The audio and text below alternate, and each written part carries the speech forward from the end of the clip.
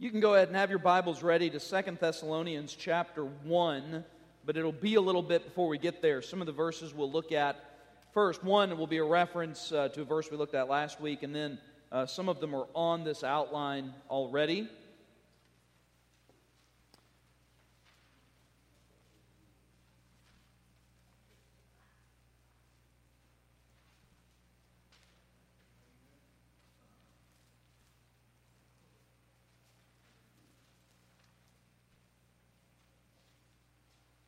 Bill, if there's any extras, if you just set them on the railing there. Thank you. I think I mentioned this morning that for this weekend, my wife has been out of town.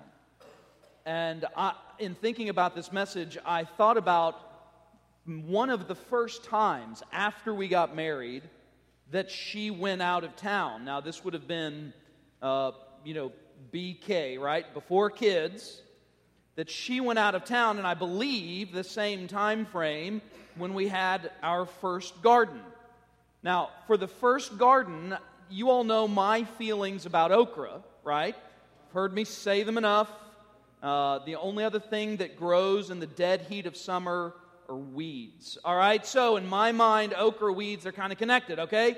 I don't care for it at all. However, Becca loves okra. She loves okra. That's why you all have always loved her best, right? Okay, so she loves okra, and so we grew okra in the garden. I'd never grown it. My dad did, but I didn't know anything about it. And so she went out of town. It just so happened the weekend where she said, we need to pick the okra. All right. So can you pick the okra while I'm gone? Well, sure.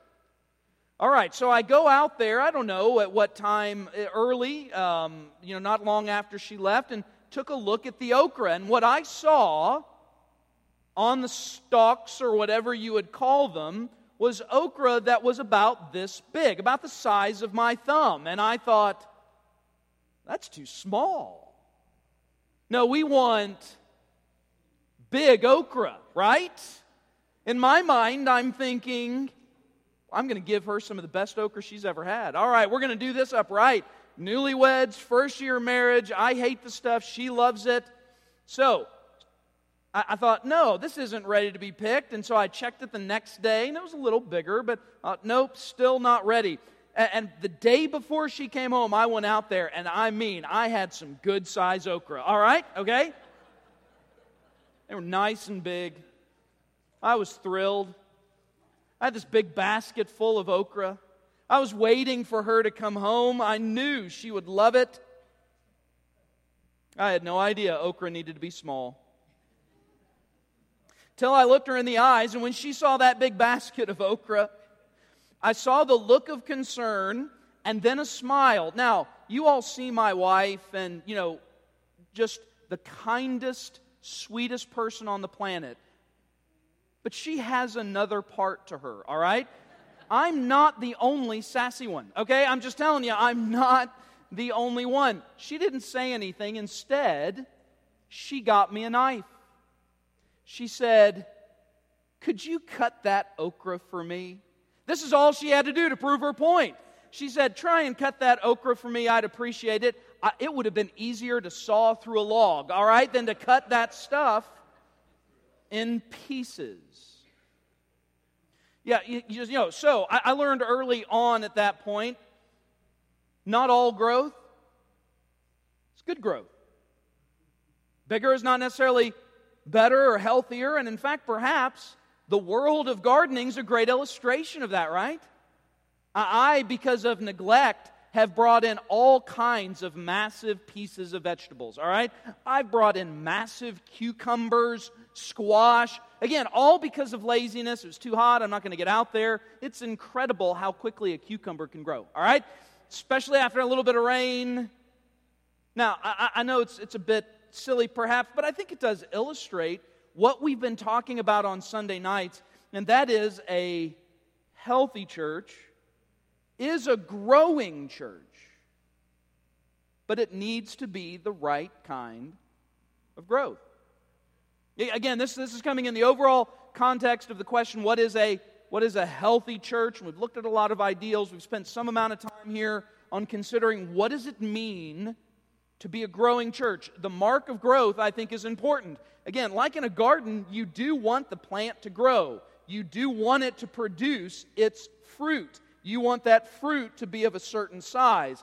But all of that has to be done in the right way, at the right time, and to be gleaned at the right time in order for any of it to be effective. So I think it's helpful that as we think about this topic, we're thinking about the concept of the growth of the church in a bit broader terms, and what I would argue would be more biblical terms.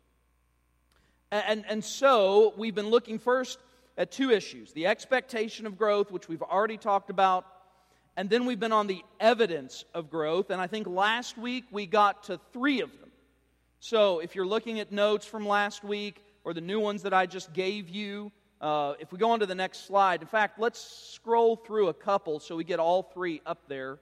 If we're asking ourselves, what would be the evidence of growth? What is it that we're looking for?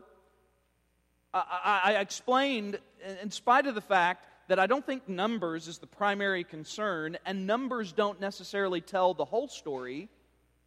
Numbers do tell a story. They're not insignificant. They're not meaningless. They do have, I think, a part to play in all of this. And there should be some sense, as I argued last week, where since the gospel is the power of God unto salvation, and the simple command of our Savior is to go and make disciples. In fact, in Acts chapter 1, he said, "And you shall receive power when the Holy Spirit comes upon you, power to be my witnesses." I think we can assume that the gospel still works. The gospel still saves people. The church should be making disciples. So, the number issue does matter to some degree. And once you have a collection of people who say, yes, we're aligning ourselves together, we see ourselves as a particular local body of believers, then how often we continue to show up together. It does matter. It does matter. So numbers do matter. We talked about growing in reputation. We looked at the church at Thessalonica, how they were known just beyond even the confines of Macedonia and that part of Greece. They were known in even beyond into Judea. So they had developed a reputation. We see how the early church developed a reputation. They were known for their obedience, their zeal, their love for one another, and some of these qualities we'll look at in a bit more detail in just a moment. They had developed a biblical, what I'd call a biblical Christ-centered reputation. And then we looked at 2 Peter, the end of 2 Peter chapter 3, where Peter concludes this letter that is so full of rather stark and troubling images about judgment, the end of time, the second coming of Christ. But his last words to these believers who were enduring unbelievable persecution. You and I have no concept of the persecution these folks were facing. And his last words to them were, "Grow in the grace and knowledge of our Lord and Savior Jesus Christ." And we see throughout the New Testament this expectation that we would grow in grace. And so that leads us to number 4. Letter D there. And so this is new stuff to fill out, I think.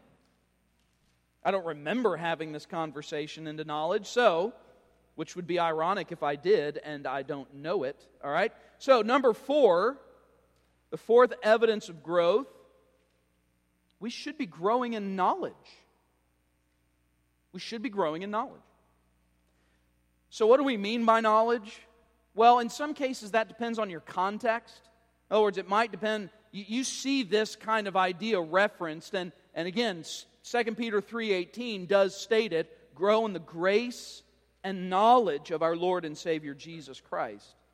In some cases, the reference to knowledge means that you grow in your relationship with Christ. You grow in your love for Him, your understanding of what it means to be a disciple of Christ. In some cases, I think it means just what it would sound like. Your first gut reaction to the reading of it. Knowledge means knowing stuff. Brilliant, right? The truth is, I don't know that every believer pursues this. I don't know that every believer grows in this quality, and I don't know that every church grows in this quality. But there should be a growth in knowledge, not just our relationship with Christ, that there's a growing understanding of what it means to be in Christ. There's a growing understanding of what should be my love for Him, His love for me, what it means to be a disciple. Yes, these are important.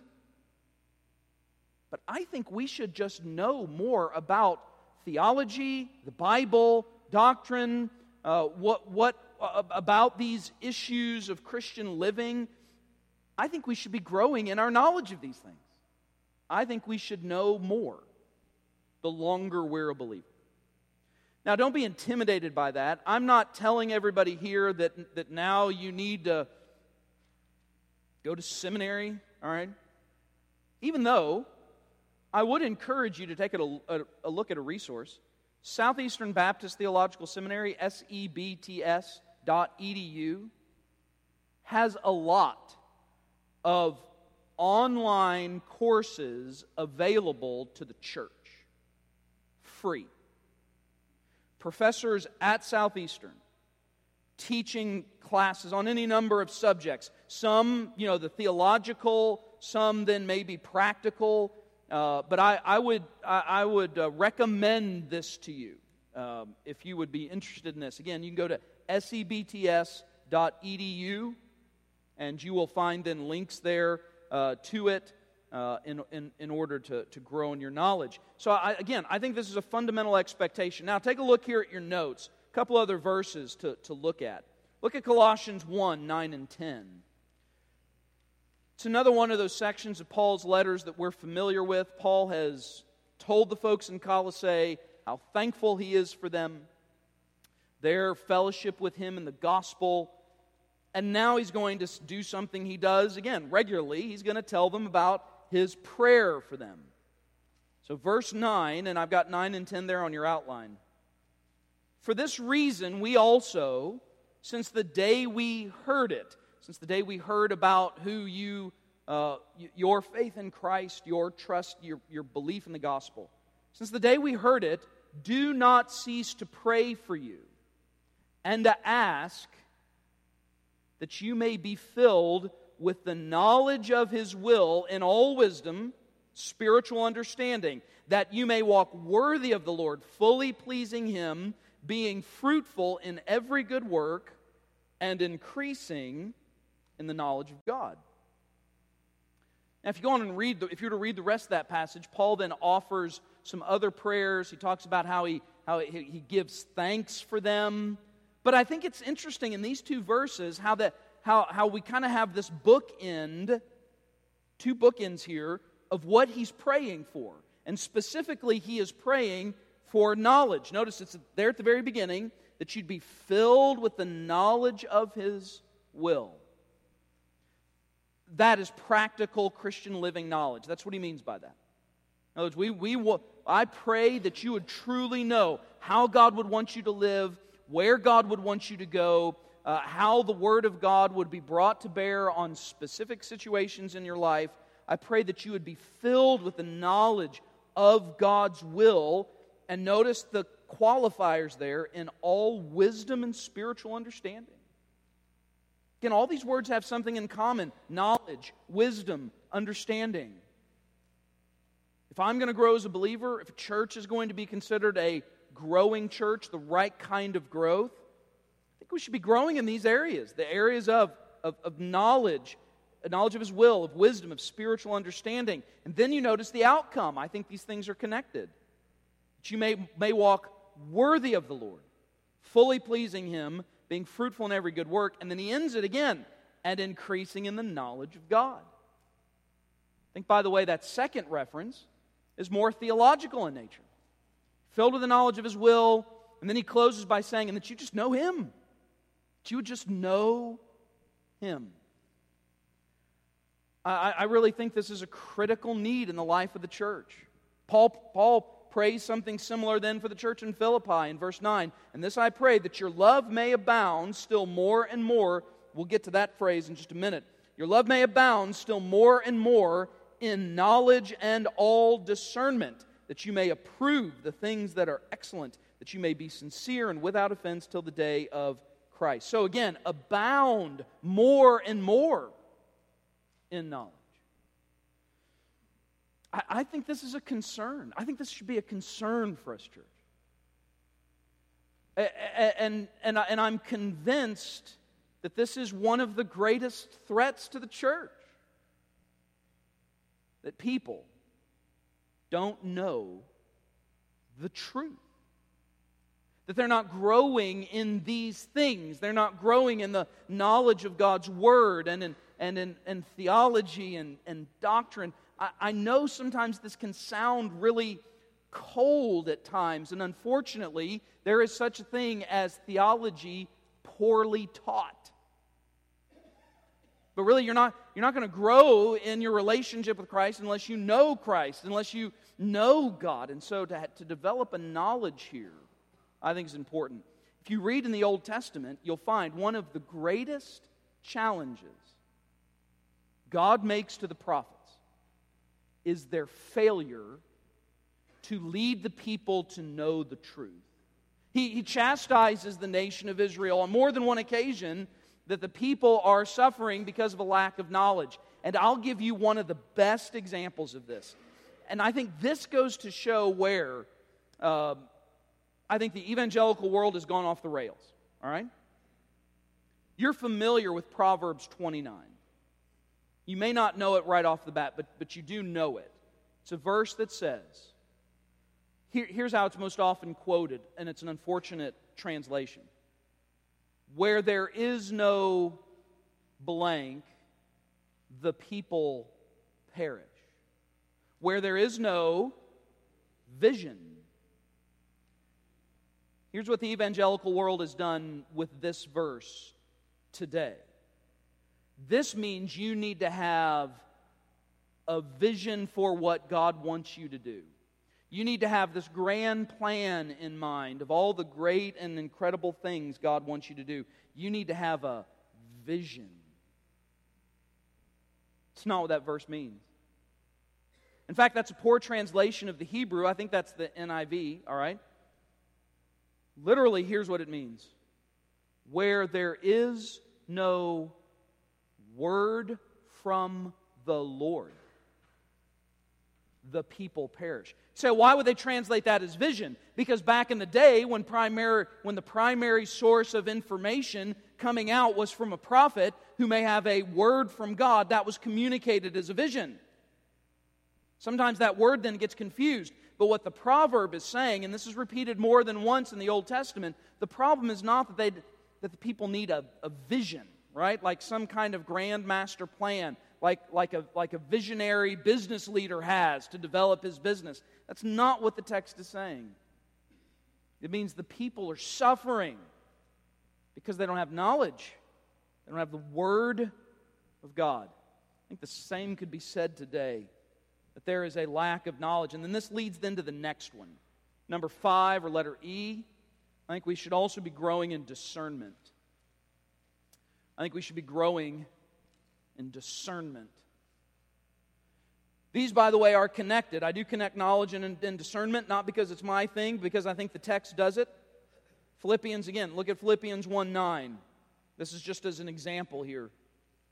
And this I pray, that your love may abound still more and more in knowledge and all discernment.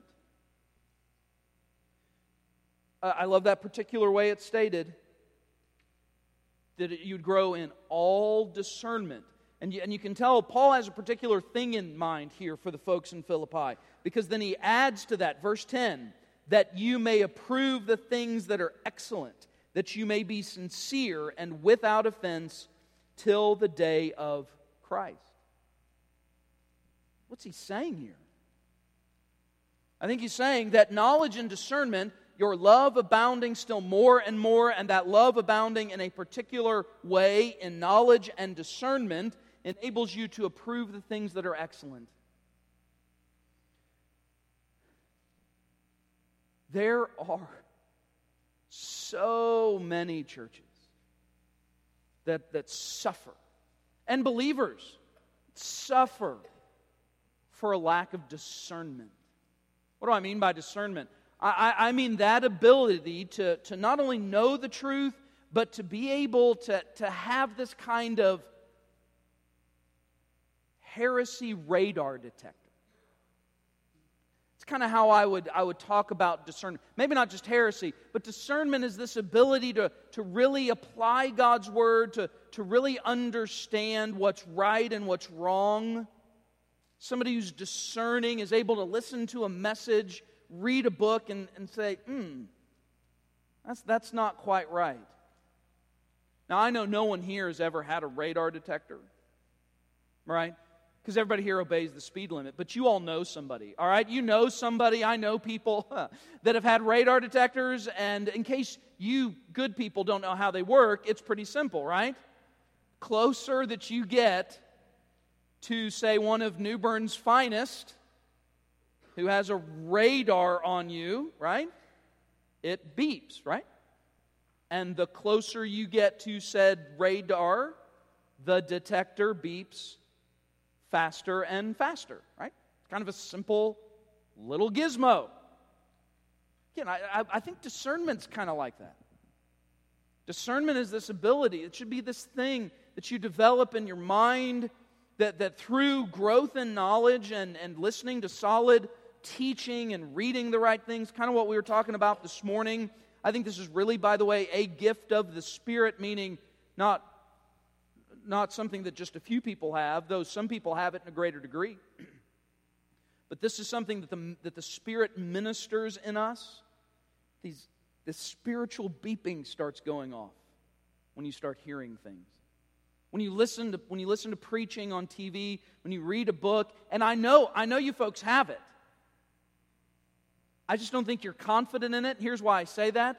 Because I don't know how many of you have come to me and said, I heard so-and-so, this preacher, I read this book. This didn't set well with me. I didn't think this was right, but I wanted to know what you thought. Anybody that's ever done that, anytime that's ever happened to me, you've always been right. So that's just an encouragement to you, all right? You've always been right. Yeah, something's off about that. Something's off about these things. This ability to be discerning. I really do think part of the issue, part of the weakness of the church, the weakness in the life of the believer is when he or she lacks discernment. And so here's what happens in churches. I saw this just the other day.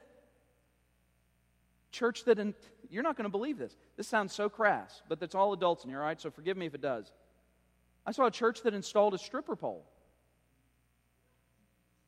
It was part of a sermon series the guy was doing, and it was part of an illustration. In all honesty, I didn't want to watch the rest of it because I didn't know what he was illustrating, all right? And I didn't care to know. In other words, that was enough for me.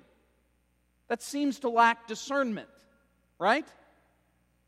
I've told you many times before about this trend, and this is just ever growing, and you see this over and over again now. It's almost just kind of a common theme in a lot of the most contemporary churches, where they kick off their Sunday morning worship service by covering a secular song. The most egregious was when one church in South Carolina opened Easter Sunday with an AC/DC song, Highway to Hell. They covered the song, Highway to Hell. They showed the lyrics up on the screen so people could sing along. I've seen churches do this with Britney Spears songs. I've seen churches do this with certain hip-hop and rap songs. You look at it and you shake your head and you think, where is the discernment? Why don't God's people see this? Again, I think there's been a downgrade going on in the church for many, many years. I think there's been this desire, and by the way, some of it may be from a good heart. What I mean by that is a desire to reach people, but you have to be careful with that, right? Because an overly aggressive desire to reach lost people may result in you then gearing everything about lost people and pleasing lost people, so that the church then ends up suffering and becoming a place where lost people feel comfortable. Understand, church, the church should be a place where unbelievers very often don't feel comfortable. Right? I think the desperate need of the church today is discernment. If church is going to grow, I think we should be growing in discernment. I think you as a believer, me as a believer, and I mean this as a believer and as a pastor, but I think as a church, we should become more and more aware of what's right and what's wrong. We should have solid ability to detect the truth and then to detect what's false. All right, let's go on to the next one. Faith. We should be growing in faith. Now we can turn to 2 Thessalonians chapter 1.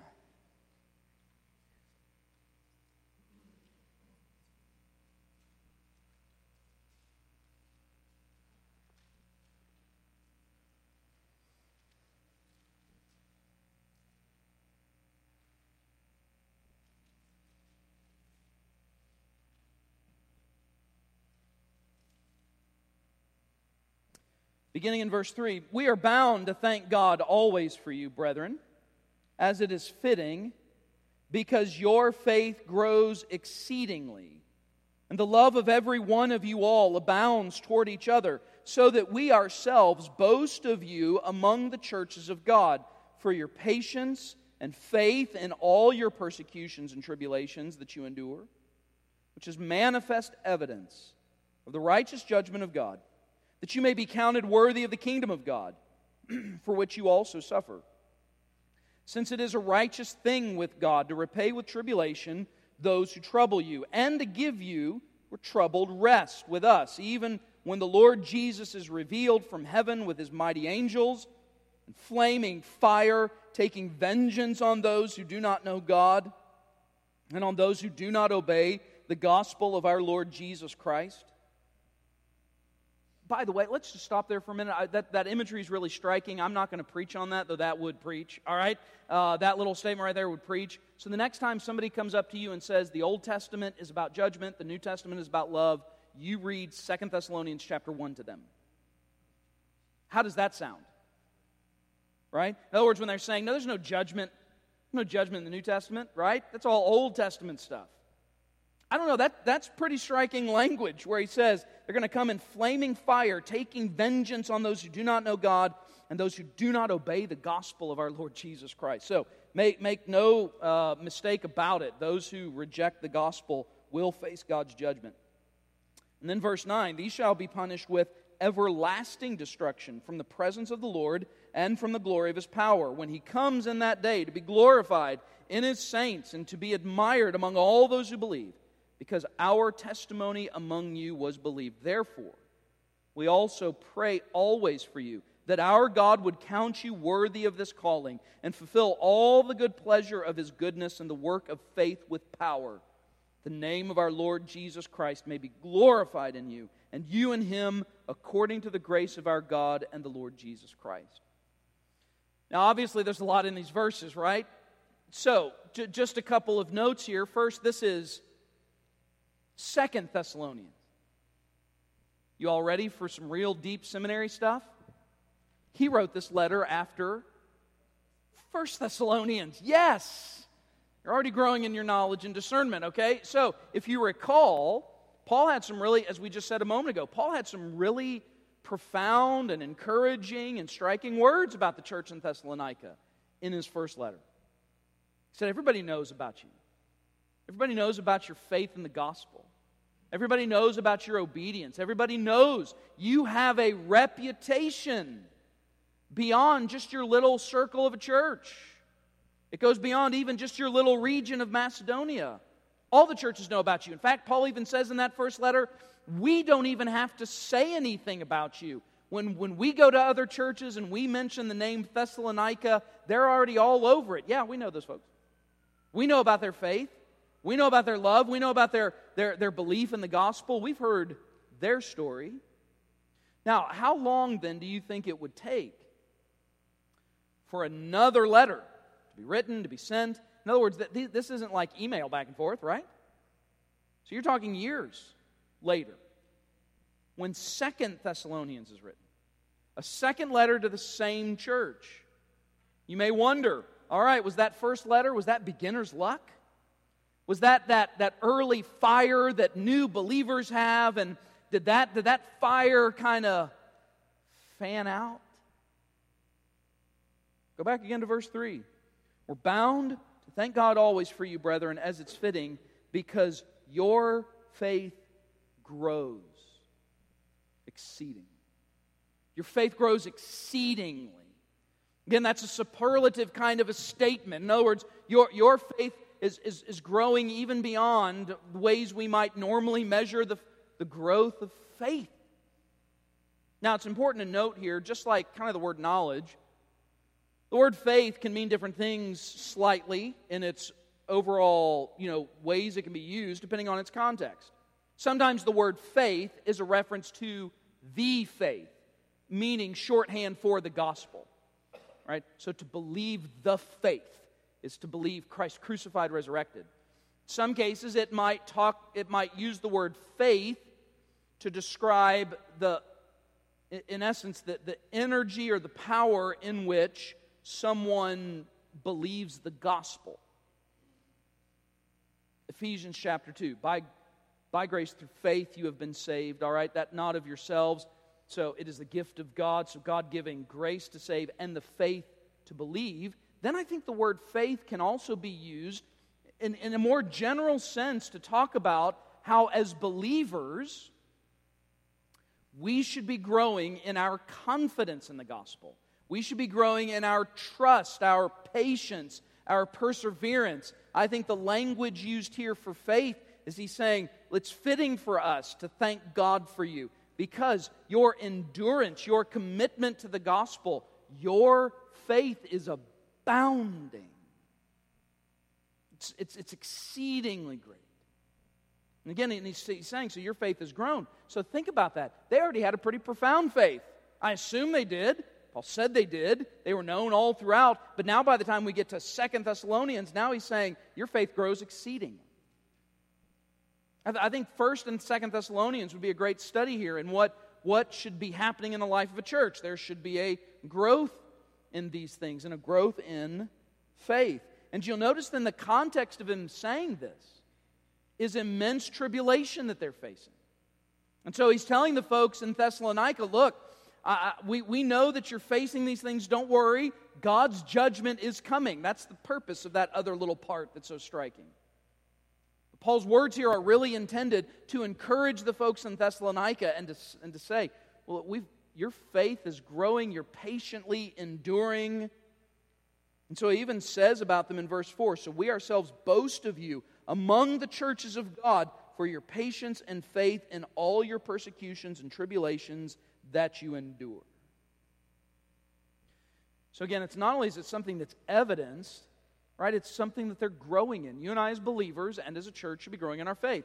Our absolute confidence in the gospel. Now, this may sound odd to say this. Think, well, yeah, of course. We should, the longer we walk with Christ, the more mature we become, the longer we as a church together are walking with Christ, the more mature we should become. Yeah, that just makes sense, right? I mean, you'd think so. But how many denominations have abandoned the gospel altogether? In other words, this isn't a given here. If you were to write a letter like this to some churches and some denominations, you'd have to say just the opposite. Because you and I know well, you see the stories on TV, you have friends and family members who go to some of these churches that are not growing in the faith. They are giving up bit by bit, chunk by chunk, the faith. They're degrading. They're devolving instead of growing. They're going backwards. Now, and why are they doing it? Why are they doing it? Cultural pressure. I would argue it's cultural pressure. For whatever issue. Of course, the big issue of the day would be the sexuality issues that we're facing, right? This radical revolution that has happened over the last 10, 15 years in particular on how we understand, how people think we should understand sexuality, gender, identity. I mean, you talk about a big mess. And how many churches just wholesale are abandoning the faith because they're succumbing to the pressure of the culture? I think I hear some so-called evangelical leader, some so-called pastor I think I hear one of them say every month that a guy like me, I'm on the wrong side of history. That's what they say. They'll say, we as a church are on the wrong side of history about these things. Well, I say you're on the wrong side of the gospel. And I'd rather be where I am than where you are. All right? Especially based on what Paul just said in 2 Thessalonians. I'd rather be on the right side of the gospel and the wrong side of history. What is history anyway, that I need to be on the wrong or right side of it in the first place? It's an odd statement to make. But it shows that this isn't a given. This is something we should be concerned about. We should be wanting to grow in faith. All right, let me give you one more. And oddly enough, we don't need to spend much time on this. It's come up in 3 of the other verses already. Love. The reason why we don't need to spend much time on this is because you'll be back Wednesday night. I have no doubt, right? Because you'll be back Wednesday night, and we're going through the chapter of love. That's how you have to say it. It's not love. You have to say love when you get to talk about chapter 13 of 1 Corinthians, all right? So we'll be continuing to talk about it. But did you notice, did you notice it was in Philippians 1:9 that you would abound in love? And did you notice that it was also in this text as well? It says in verse 3, we are bound to thank God always for you, because it's fitting, your faith growing exceedingly, and the love of every one of you all abounds toward each other. Paul then even concludes 1 Thessalonians chapter 3 by saying, and may the Lord make you increase and abound in love to one another and to all, just as we do to you. So another area in which you and I should be growing, we should be growing in love. Our love for God, Christ, His gospel, His word, all those things associated with our spirituality and sanctification. We should be growing in our love for one another. Now again, this doesn't always work out perfectly. You know, when we talk about growth, we talk about spiritual growth as individuals in a church. It's not necessarily just this perfect straight line that always goes up, right? Unless your growth is different than mine. Maybe yours is this way. Maybe every day you've grown better than the day before, all right? Mine is a bit wavier, all right? Is yours a bit wavy at times? Yeah, I mean, growth is a dynamic thing, and we recognize our flesh is a dynamic thing. But really what we should be seeing, though, in our lives, if we look at these ups and downs, these dips and these spikes, that there should be then, over the long haul, this movement from lesser to greater. Less mature to more mature. Less of evidence to more evidence. And I think in these qualities. Now, could there be others you could add to this? Undoubtedly. Undoubtedly there could be. Though my guess is we could probably corral any other concept that we were to come up with into one of these 7 qualities. I think these well illustrate for us what kind of growth the church should be looking for. And so we should ask this then of ourselves as a church, as individuals. Is our life marked by this kind of healthy growth? Because this is what a healthy church looks like. All right, let's pray together. Father God, we do thank you again for gathering us tonight. I'm grateful for this time in your word and thinking about growth. And we pray, God, you would help us see in our own lives where we stand in this. We want to be more mature in our faith and in our love and our knowledge and our discernment and in grace and in these qualities that you have so clearly laid out for us. We want that to be true of us as a church as well.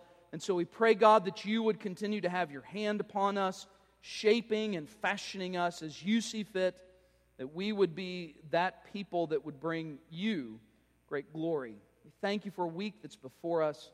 What a blessing it has been to begin this week with your people in your word, in worship. I pray, Lord, this has now set our minds on the things of the Spirit. It has set our minds on things above. As now we'll go into the rest of this week and undoubtedly be bombarded with other things. We pray, God, for you and your presence and your strength to be manifest in our lives, that we might continue to live faithfully and obediently to you. We pray, God, for opportunities that we might verbalize the gospel, that we do more than just live the life, but that we would take that next step, that we'd be bold and courageous and share with that lost individual the hope of the gospel of Jesus Christ. Again, Father, we thank you for loving us. We thank you for saving us. We thank you that we can be a part of the work that you're doing. And so we surrender our lives to you, submitting them to your divine and pleasing purpose. And it's in Christ's name we pray. Amen.